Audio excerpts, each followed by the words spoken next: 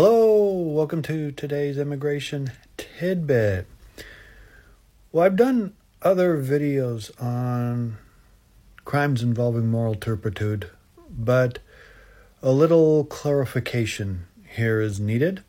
A little different part of it. I'd like to talk specifically if one commits a crime involving good moral character, crime involving moral turpitude, or as we immigration attorneys say, CMT, whether or not you'll be placed in removal proceedings and deported.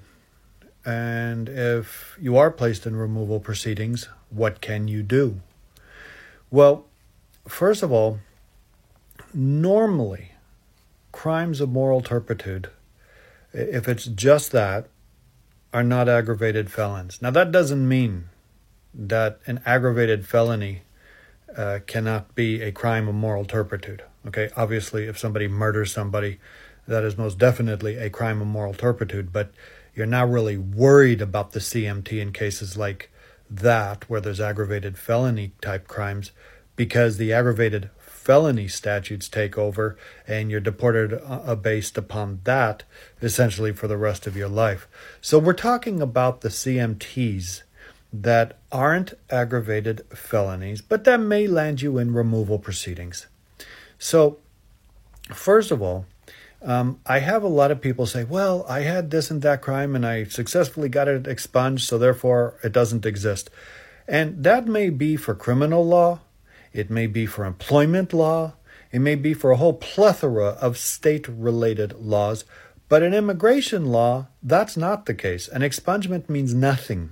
Okay, the only crime that an expungement helps would be generally in the Ninth Circuit if you are have a possession crime of drugs, and it's your first offense, and the time it occurred, and you fall under the Federal First Offenders Act. Okay, that's quite a narrow exception, but other than that, expungements don't do anything.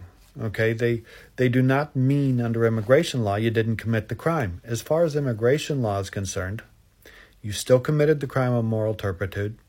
You still may be put in removal proceedings.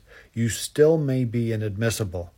So I have to let them know, those people who think expungements is a panacea of relief and ability to make the crimes disappear, that it doesn't for immigration purposes, and it gets even worse. If you do an expungement, for example, on a crime of moral turpitude, and you're filling out an application and it says, have you ever been arrested, convicted, whatever, and you say no because some criminal lawyer told you that for all intents and purposes this crime doesn't exist anymore, you are committing misrepresentation and fraud, and now you are not only inadmissible or deportable because of the crime of moral turpitude, you now have the added charge of misrepresentation and fraud.